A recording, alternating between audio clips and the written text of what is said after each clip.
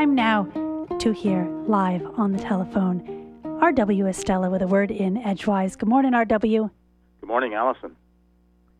At the beginning of an imagined journey, not only to Canterbury, but into a new season as well, 14th century poet Geoffrey Chaucer's prologue provides us with line upon line of spring's great paradox, something that happens year after year, yet every time differently. One that April with his showers suta, writes Chaucer, the draught of marsh hath pierced to the rota, and bathed every vein in sweet liquor, of which vertu engendered is the flower. In our own garden at the moment, we're a little scant on flowers, showing but one little white crocus, although a tenacious and resilient little flower it is, having withstood the plunge of temperatures into the teens and 20s, and even the passing snowstorm that left an inch or so briefly last week. This week on Good Friday, we've got April's full moon to look forward to, known by various names appropriate to the time. We'll have the grass moon, the egg moon, the pink moon, the sprouting moon, and the Paschal moon, because it will occur just before Pasch, or Passover, on Saturday.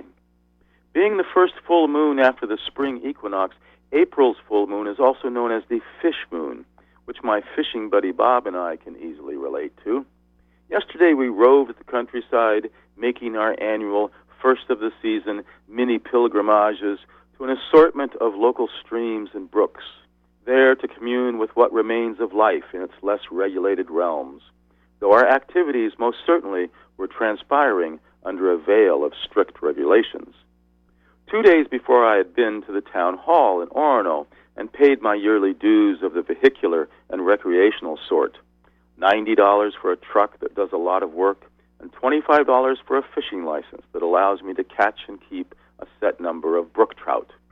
The truck registration process yielded its usual yellow registration slip to keep with my proof of insurance and adhesive-back stickers signifying the current year to put on my license plates. My fishing license, however, came with a new, glossy-papered, magazine-like set of regulations. This year, the Maine Department of Inland Fisheries and Wildlife had produced a publication that, owing to the considerable number of advertisements appearing on various pages, was a far cry from the paperback rule books of prior years. This, as one old-timer standing next to me at the town office remarked, was downright spiffy.